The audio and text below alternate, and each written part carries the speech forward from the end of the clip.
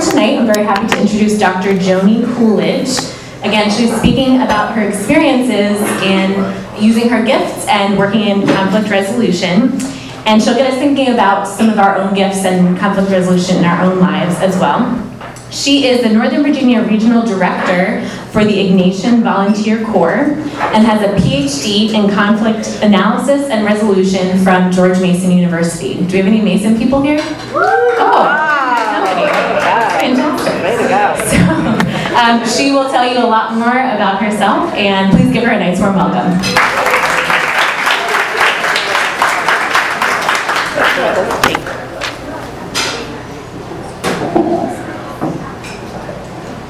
Can you hear me? Good.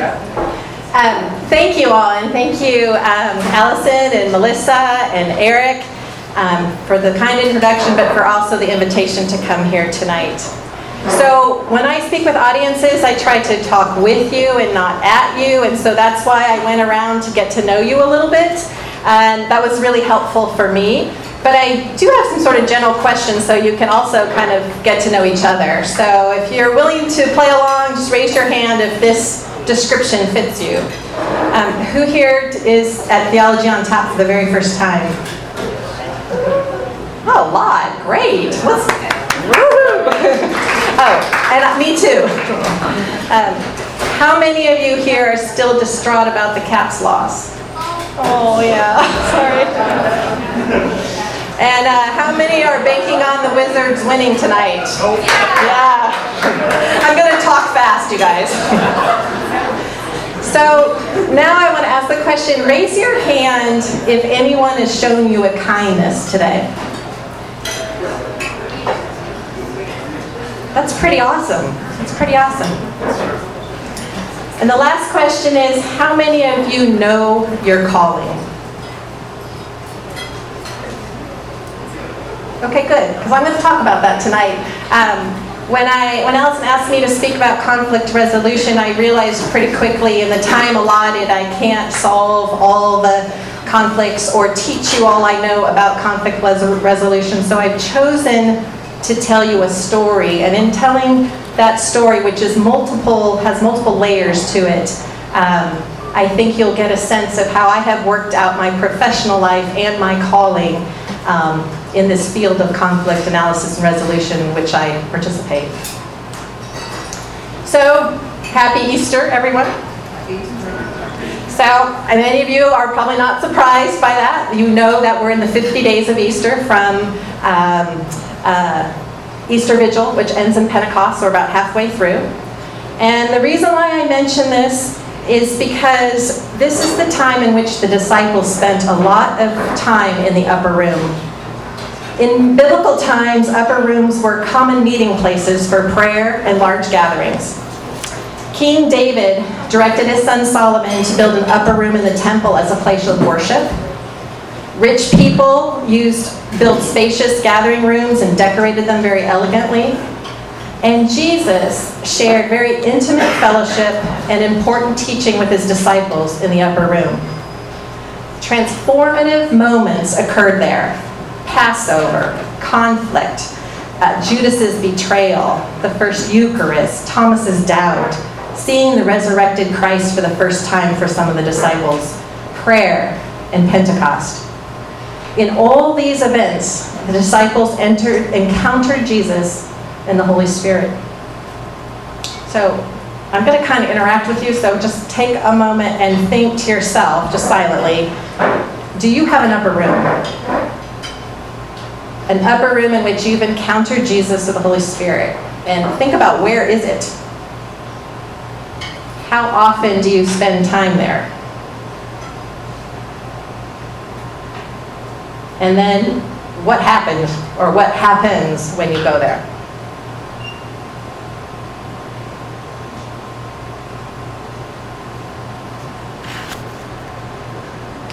So when the disciples gathered in the upper room for the Passover meal with Jesus, he tells them that someone is just about to betray him.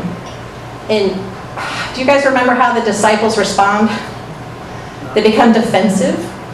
They start posturing about who has been more faithful, and it blows up into an argument.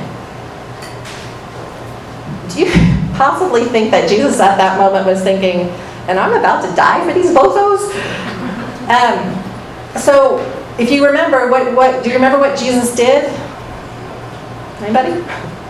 Well, he doesn't get angry. He doesn't give them the silent treatment. He doesn't make a cutting remark. He actually takes them serious. And he engages them with this question.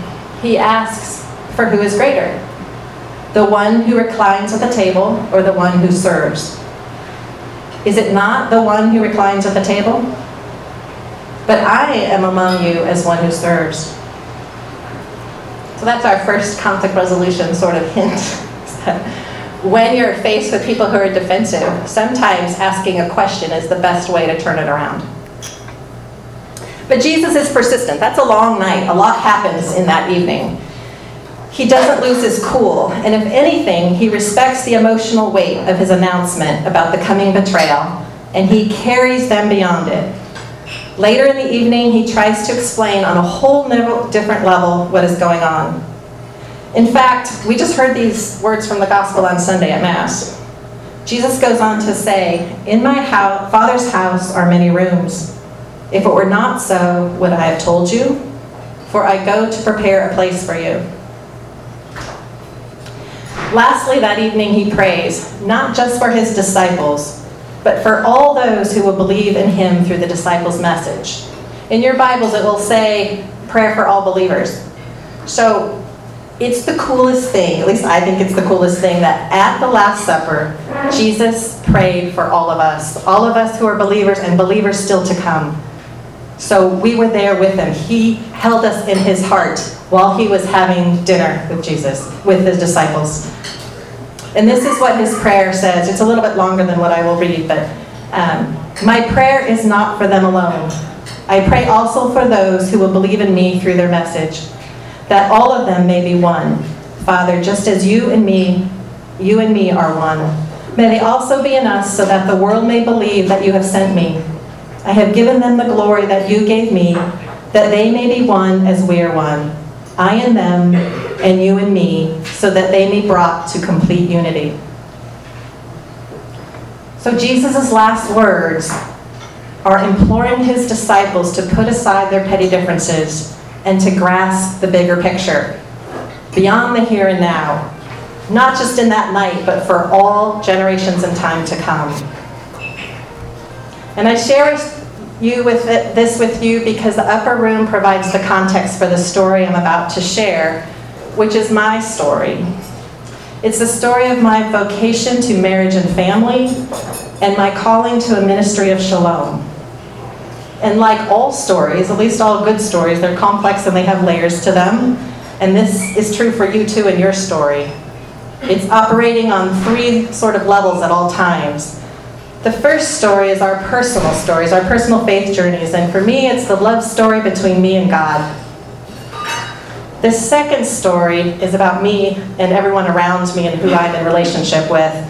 And the second story is how that love motivates me to engage with my brothers and sisters in the world around me. And the third story is remembering that I am part of a body of believers, like I said, that started from the beginning of time and goes to the end of time. It's the salvation history in which I am playing a little part. And the church now, in a moment of time, is playing a part in this cosmic unfolding of salvation history. So I was born a cradle Catholic, and I was gifted with infant baptism. But true self-possession of my faith did not come until adulthood. My first encounter with the upper room, that place where I stormed the heavens, begging for God to make himself known to me, was in Northeast Washington, D.C., in a literal upper room in a parsonage. It was my bedroom.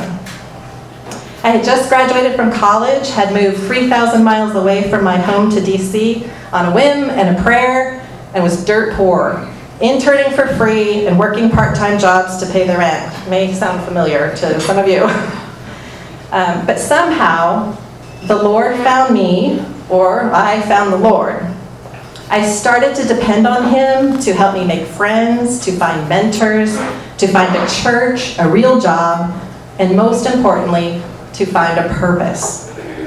Alone in my upper room, I learned a lot about God, how to fear Him, which is the beginning of wisdom, to worship Him, to praise Him, thanksgiving, intercession, fasting. I was convinced that to love God, you had to know Him. So I also spent hours reading scriptures.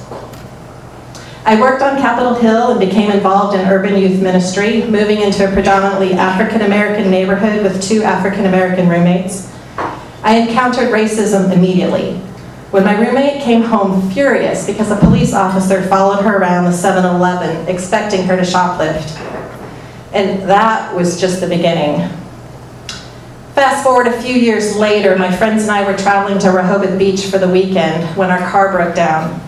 The mechanic refused to help another of my African-American friends to fix her car.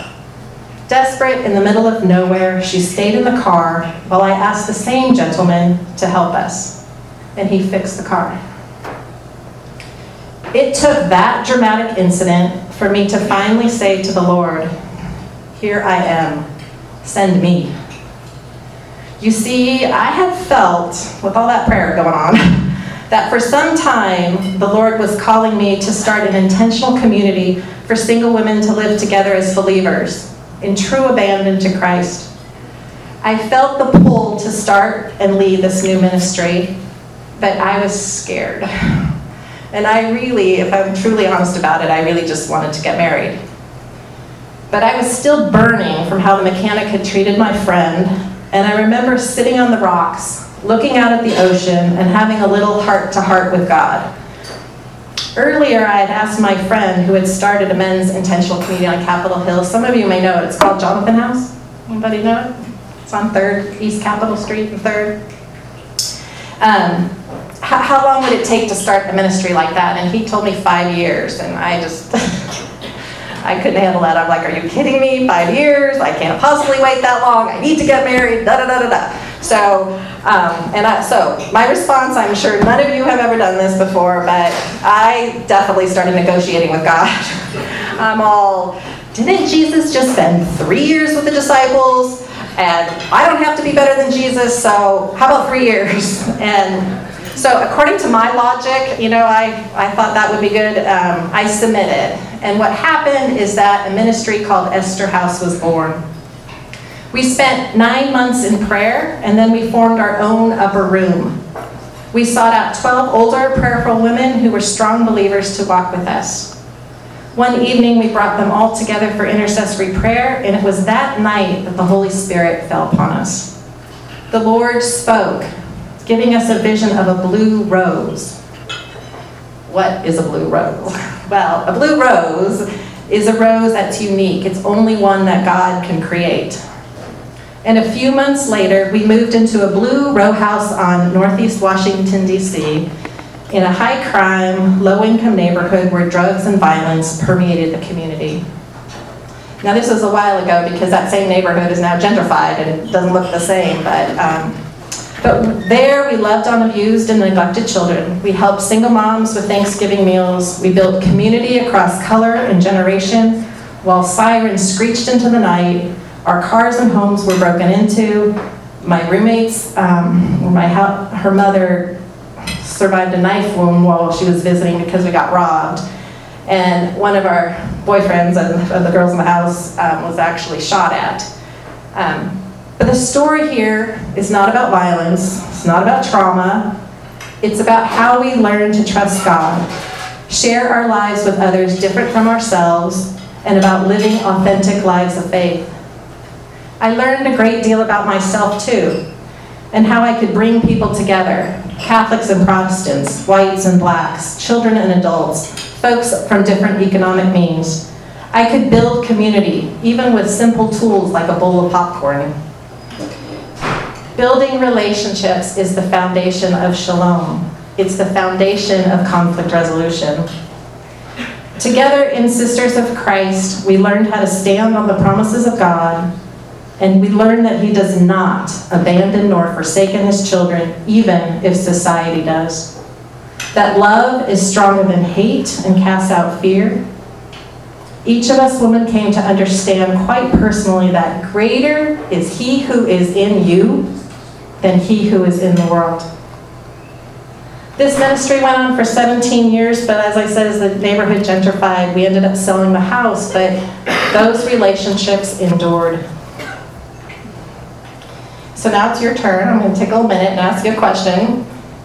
So I'm in this moment trying to figure out what to do with myself, right? So I had a full-time job. I'm working on the Hill as a professional. So all that ministry was on the side. So you in this room may have a clear vocation of marriage, holy orders, consecrated life, or maybe simply being asked to wait on the Lord for now. But think for a moment if there's anything rising up in you that might be the Holy Spirit calling you to something. At home, in ministry, through work, to help build the kingdom or serve those around you. And if you're confident enough or bold enough, if you can turn to the person next to you and maybe share that with them. I'm going to give you a minute or two. If there's anything burning on your heart.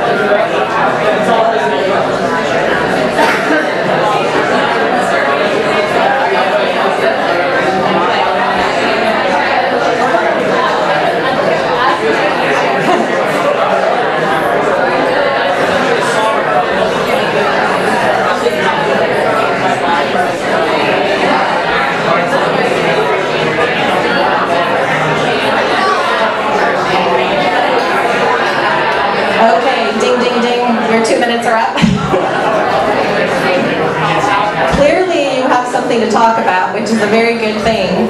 I also provided handouts so that you can also carry this on later as well. But from the buzz in the room, clearly you have a lot going on, and God already has put things there. So pay attention to that. So my second upper room experience came in my 30s, and it has to do with marriage and family. The truth is that becoming a wife and mother mattered more to me than anything else, more than career and more than ministry. In my heart, I believe that this was my true vocation. So having waited so long, I don't want to tell you how old I was, but for the love of my life to come along, you can imagine how ridiculously high my expectations were, and maybe even a little distorted. So I was slow to recognize the gift. But as promised, the Lord sent me a husband, a most amazing, brilliantly compassionate lawyer who fought for criminal justice and reform and sacramental marriage. So we were blissfully in love, and we started a family. When I miscarried our first child, we grieved deeply. Soon I became pregnant again with Claire, who grew beautifully large in my belly. 2 days before my due date, she died in my womb. We were both devastated. I had quit my teaching position so I could stay home with Claire. But now I had no baby, no job, and paralyzing sadness. Was God calling me to be in the world in some other way? I knew I could work among all kinds of people groups in radically different circumstances. How does one turn a gift of ministry into a career? Well, I started a full-time studies in my doctoral program at George Mason University at the School of Conflict Analysis and Resolution. And this season of study afforded me the opportunity to reflect on my real world experiences of racism, poverty, political power, ecumenical dialogue, injustice, all in the light of conflict theory. But at the same time, it gave me opportunities to engage in conflict resolution practice. So that's, for me, what it was everything. Interpersonal conflict, community conflict, and international, which is, between states or within a state, like civil wars. In the area of interpersonal conflict, I trained as a mediator, and that's bringing two parties together, things like child custody, landlord-tenant, neighborhoods, roommates, family mediation. Those were the kinds of disputes that I worked with. In the arena of community conflict, I designed a practicum with two other doctoral students, and we started a dialogue process that brought together the seemingly warring factions of Fairfax County police officers and youth suspected to be in gangs. Our first job was establishing some common agreements over how we were going to proceed. For example, do we agree to leave our guns at the door or not? And you might think that that's ridiculous, but it really wasn't. And at the time, I was 6 months pregnant, so I was very keen on figuring that out. Essentially, in this first process, in the beginning, the parties outline what is the purpose of coming together, how are we going to manage our conversation, what are we going to do when we are together. So it's all about establishing the norms for the conversation. If in Peace Talks International say talks about talks, that's what this is. So how are we going to be, or is it going to be confidential? How are we going to be civil? How are we going to relate what goes on in this room outside these doors back to our different groups who don't even want us to be here to begin with? So that's the first part, is to talk about talks. And then the second part is, what do the parties actually want to know about each other, the content piece. What do they think they know about each other, but maybe not true? What are the interests and agendas of each of the parties? What are the non-negotiables? What past traumas and ongoing barriers impact the parties, the process, the outcome? What do they have in common? It's the what do they have in common which keeps the process going, and that's our job in many respects, is to help them see it and figure out and have experiences where they have more in common than not. So after 3 months, this small group of 4 officers and 4 youth did come to respect each other, trust each other, and actually work together. It actually impacted how they do local policing down in Fairfax. We were in the Bailey's Crossroads area. In the area of international conflict, I assisted my professors with behind-the-scenes gatherings of established government leaders and a separatist movement that used terrorist tactics. This conflict had existed over generations, was more deadly, expended more national resources. We employed many of the same principles and third-party intervention process as we did in the police-youth dialogues. But this was over a much longer period of time, years, and I was a bit player in an ongoing process. But the same things occurred. Learning to build trust again, healing relationships, finding out that you're both human beings and you have families and same kind of passions. And then we try to be constructive and we engage in a problem-solving process in which parties try to agree on how to move forward. And what I learned from all these different things, these different types of conflicts, is that whether it's interpersonal, communal, or nation-state, at the heart of all conflict are human beings, each of them made in the image of God, each deserving of human dignity, despite their despicable behavior, their despicable speech, or malintent. So if the foundation of building shalom is relationships, like I learned in the first sort of segment, then working to repair broken relationships is a key ministry of shalom. So it's no joke, loving your enemy is super, super hard. And it definitely requires a living faith. So I'm going to turn it back to you guys. So how do you do this? How do you reconcile your private faith in the public arena? How do you take, whether you're an engineer or a librarian or a student or working with young kids or older kids or in a computer with computers, how do you take what you know and believe to be true and then bring it into the public sphere? So give you another 2 minutes to talk it up.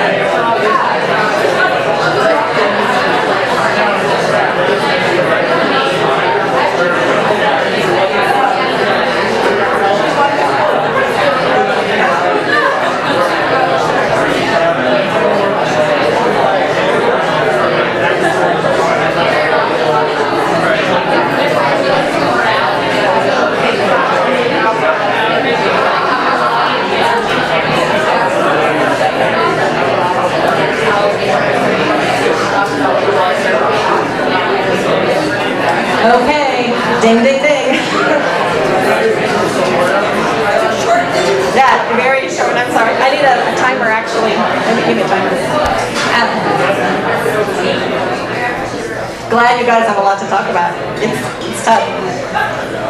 So one of these things that happened to me while I was professionally involved in some very traumatic, very engrossed, difficult conflicts and being a third party, I needed to stay connected to my upper room.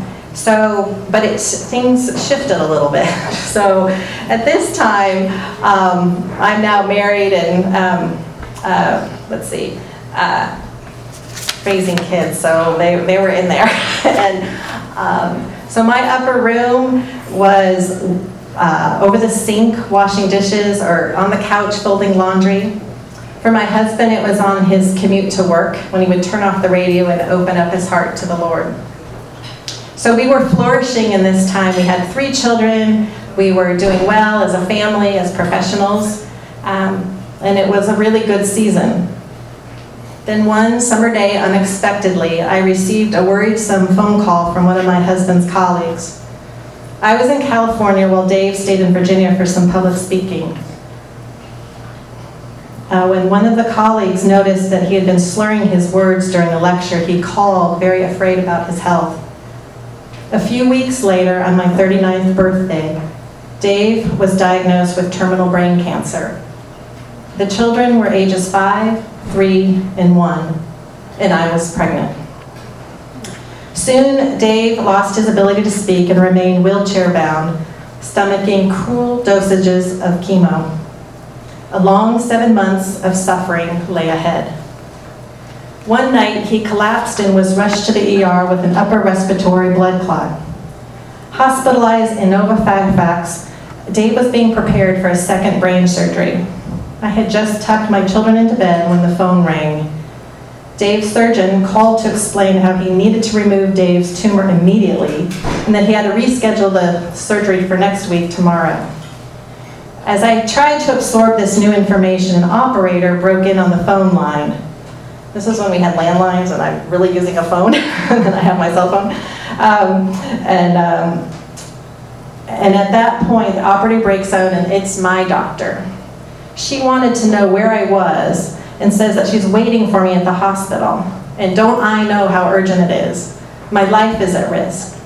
Because what had happened is I had miscarried our baby, now 5 months in my womb, and I needed to go through a vaginal delivery since the baby was already over 2 pounds. I literally had a doctor in each ear telling me it was an emergency. I hit a new threshold of incomprehensibility. I put down the phone, sank to my chair, dumbfounded. How could I go through this? Again, no time to think. I had to hurry, but I could barely move. I was so dazed. Wandering around the house in slow motion, I couldn't find my keys. What would I need? I had to get to the hospital. I had to sit down. And then suddenly a friend walked up to my side porch and said, "Can I give you a ride to the hospital?" I think I said, "It's okay, I can handle it." But I gratefully received this mercy deep in the wells of my soul. I had no reserves. I got in the car. I had lost babies before, so I felt no fear. I just felt utterly alone. My beloved was in the other part of the hospital, and I had to go through labor and delivery by myself. It was late, and not too many people even knew I was there. My best friend from college hopped in her car from New York and drove 7 hours to be with me. But she would show up at 4 o'clock in the morning, which meant I had a long night ahead of me. About midnight, 2 priests showed up. I didn't know them, but somebody in my friend circle sent them. They were joking and talking, and I honestly wasn't sure I wanted these 2 strangers to be with me in such intimate space. But they stayed, 2 priests, in the dark, and me. When there is no one, sometimes God sends angels. I delivered our son Joseph that night, and to be separated from my husband was terribly painful. I just wanted him to see his son. The compassionate nurses took him to Dave for a personal goodbye. I, however, started hemorrhaging. For a nanosecond, I thought, what if my kids would be left orphans? Surely God wouldn't be that cruel. They whisked me away for medical intervention. This baby Joseph, had fueled our hope that Dave would be healed. God wouldn't take my husband and leave me with 3 children and a newborn. but he took Joseph. Would he also take Dave? I had already experienced the unimaginable, and when that threshold is crossed, untold suffering robs us of our innocence. Later, while in recovery, I had a dreamlike experience in which I fell free fall into an abyss. It was absolute nothingness. I felt the total and chilling absence of God. This must be hell, I thought, and it shook me to the core. Today, this vivid experience or sense, whatever it was, it still remains one of my darkest spiritual moments. When Dave and I finally did return home, we found a new normal. We experienced grace, mercy, moments of joy, and an outpouring of love and prayers from around the world. The suffering continued, but this time it was Dave's to carry. I just watched. I poked him with needles and provided comfort, managing an army of caregivers and a stream of visitors. The kids jumped on his hospital bed, and Rosie, who was just 2 years old, rubbed his feet with lotion. The disease progressed, and Dave's physical capabilities deteriorated rapidly. Another hospital stint produced psychotic episodes by an incompetent doctor, and I prayed like with warrior prayer in Ephesians 6:12, which is calling to remind us that we fight not flesh and blood, but principalities and powers. The medical intervention seemed endless, and it continued, and all through this I prayed for healing. I lived in truth and accepted whatever was to come. I saw the love of my life fight for his life, but he didn't do it for him. He did it for us, for me, and for his children. He hung on as long as he did for us. Love bears all things. He was bearing it, but at this point I was beginning to wear out. He had suffered so much for our sake, fought so hard, all because of love. Although his body weakened, his spirit continued to shine. He was made perfect. And I got to witness all of this. It is the greatest privilege of my life to know a love that pours itself out entirely for another. When Dave closed his eyes for the last time, we sang Dona Nobis Pacem at his bedside, while a single tear rolled down his cheek. Oh, death, where is your sting? Love conquers all things. And is this not the greatest mercy, that Christ suffered and died that we might have eternal life with him? Much later at the cemetery, I had an upper room realization. Dave had died on the very date that our son Joseph was expected to be born, March 10th, 2002. In that moment, I understood so clearly that our true hope, the kind of hope that never disappoints, is fulfilled in heaven. That's why Jesus was trying to tell his disciples in the upper room the night before his death. He said he goes to prepare a place for them in his Father's house. This upper room is God's heavenly kingdom. I was so consoled to know that the Lord had prepared a place for Dave in his father's home, and to imagine our baby Joseph was waiting there to meet his father. So what did I learn from companioning Dave in the midst of his suffering, even until death? That God gives us extraordinary grace for extraordinary times. I also discovered that in loving till the end, there is no end, only more love. The Hebrew definition of shalom describes a dynamic peace that comes when all relationships are put in right order. Our relationship with God, our relationship with ourselves, our relationship with others, and our relationship with creation. My Dave was living an eternal shalom. But I had to return to ordinary time. And here's where my conflict with God begins. For those of you who have internal conflict, listen up. At the very time I needed to lean into the embrace of my Savior, when I needed him most, I resisted. I became fearful and had a hard time trusting that Jesus had my back. Grace upon grace continued to pour forth, But on bad days when depression and self-pity kicked in, I couldn't see or feel those graces. I poured myself into daily survival, raising the children, caring for my mother-in-law, returning to my graduate work, and then teaching again. Outwardly, I did my best to live faithfully, but inside the deep grief dwelled, and I lost my ability to love with abandon, to accept any cross for Christ. Praying became more difficult as I feared what more God might ask of me, and I definitely played it safe. I returned to rote prayer and practiced my faith out of duty, not delight. In these years, I can't really recall a really wild upper room experience, but surely God's love was there and present. God is patient. He waits. His love is steadfast, enduring, kind, gentle, and ever beckoning us toward green pastures. When I protected myself from deep intimacy with Him, He sent me kindnesses through other people. Still, it's very hard to hear the shepherd's voice if you don't go into the upper room, if you don't set aside time for Him, to be with Him, to listen, to share, to be in Holy Communion.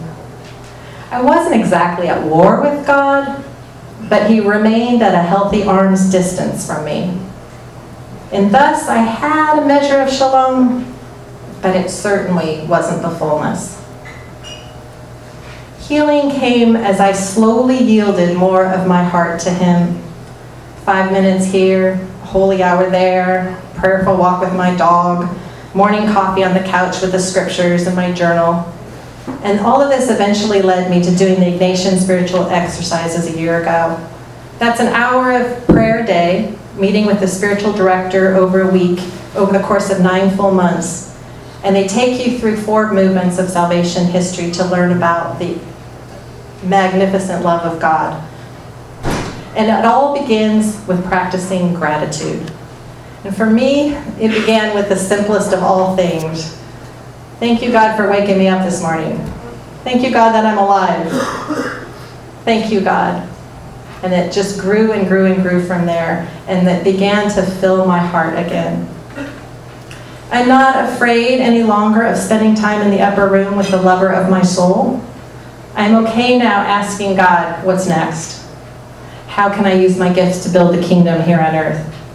And the answer at the moment, well, my daughter and I are traveling to Africa this summer to work in an orphanage for a month. And a year ago, that was not in the plans. Can't even say I knew where Zambia was. So spending time in that upper room helps us step out in faith.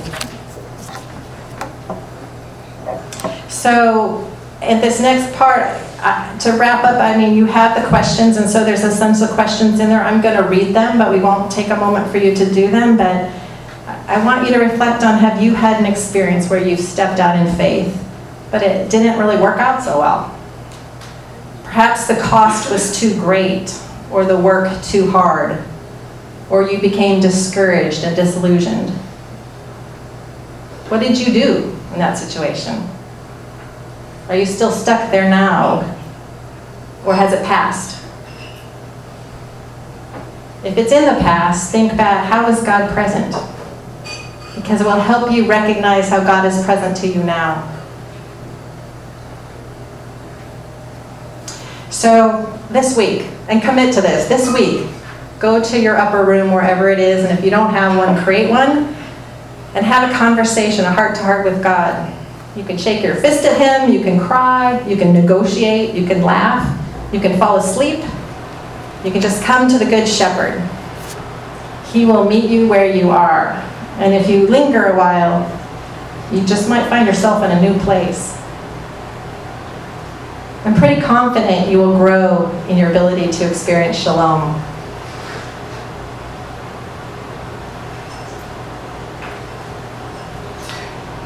And if you need a little bit of encouragement, I've actually invited my daughter to sing a song that she wrote for you all tonight. She didn't write it for you, but she wrote it, and I asked her to sing it to you because I should know you. but it does remind us that God has something special for each one of us. So if you're stuck in some conflict somewhere, don't worry about it. There's a way bigger picture. This is Rosie. Hey guys, I'm Rosie. I wrote this song a while ago for a friend who was trying to find her upper room. So yeah, it's called Stronger Than You Think. I hope you guys like it. Can you guys hear?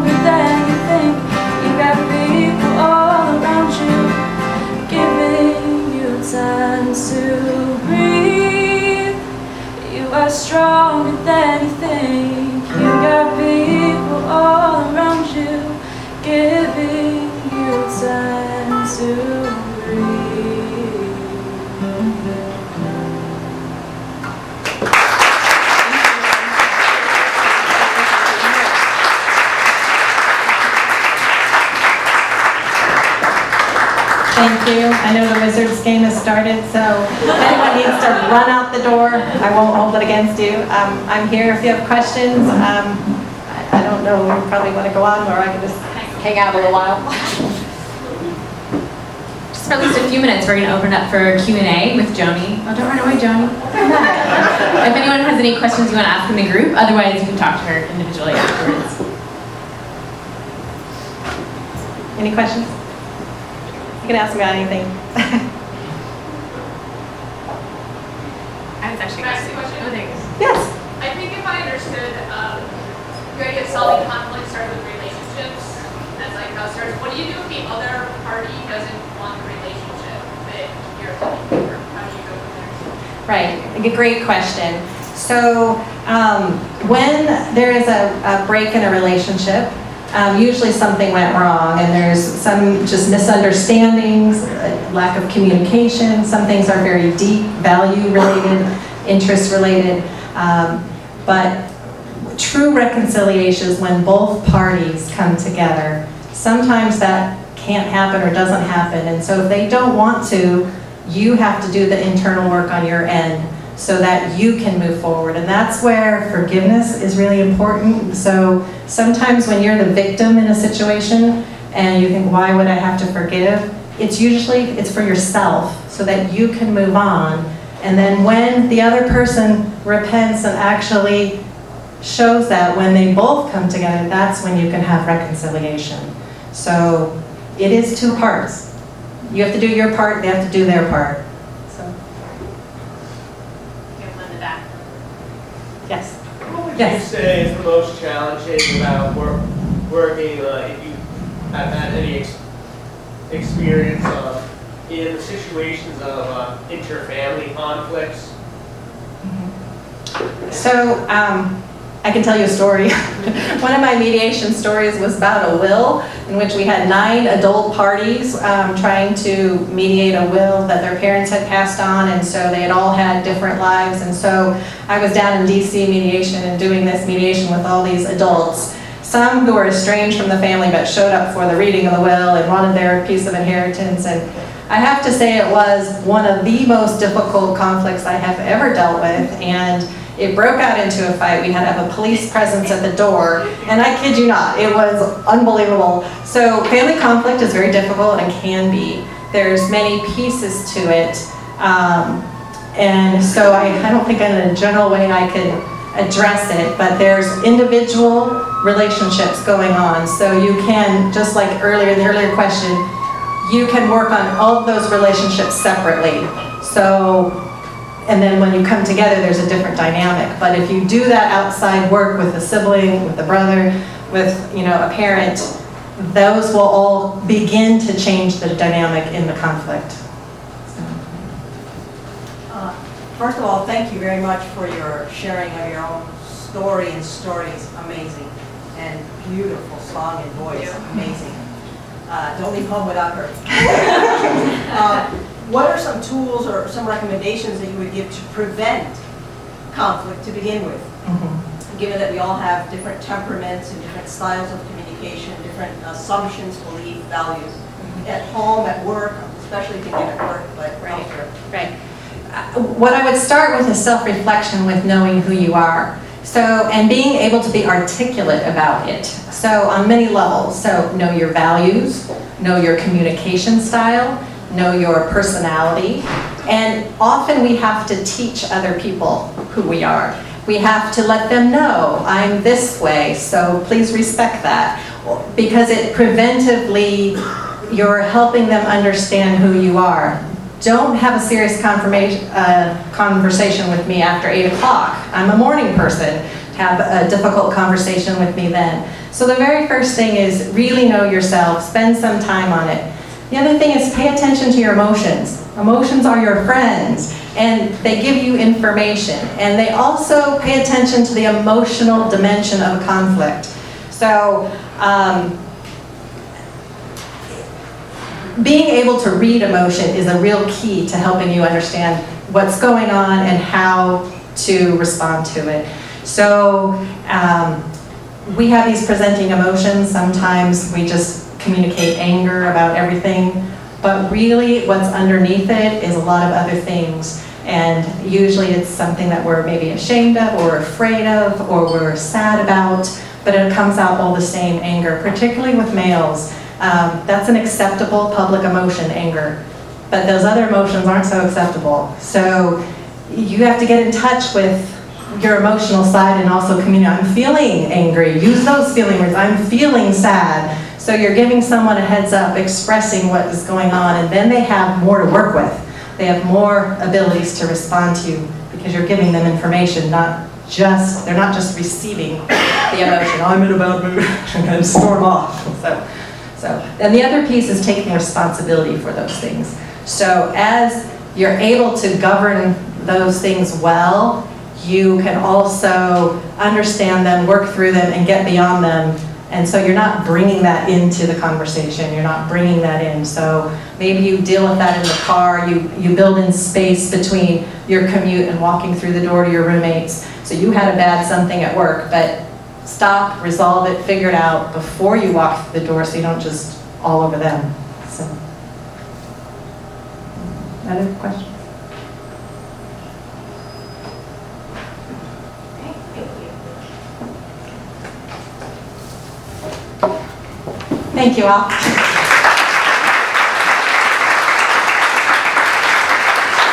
Thank you again, Joanie, for being here with us tonight. And as she said, she'll be around a little bit if anyone wants to talk to her. A few announcements for you before you all leave. Next Fairfax Theology on Tap is Monday, June 19th. And our speaker is actually Father Bob Solinsky. He's the pastor at Nativity. Just this year, he won the Lifetime Achievement Award through the Diocese, so he has a lot to say. And he thought that he would talk to you about, his title is called Invitation to a Party, Reconciliation. And he really wants to talk about, it's actually a little bit of a follow-up from Joanie's talk. Some of us just feel like we don't know how to allow God's love to come into our life, or we feel like we can't be forgiven for what we've done. So he's going to give a bit of encouragement about that sacrament next month.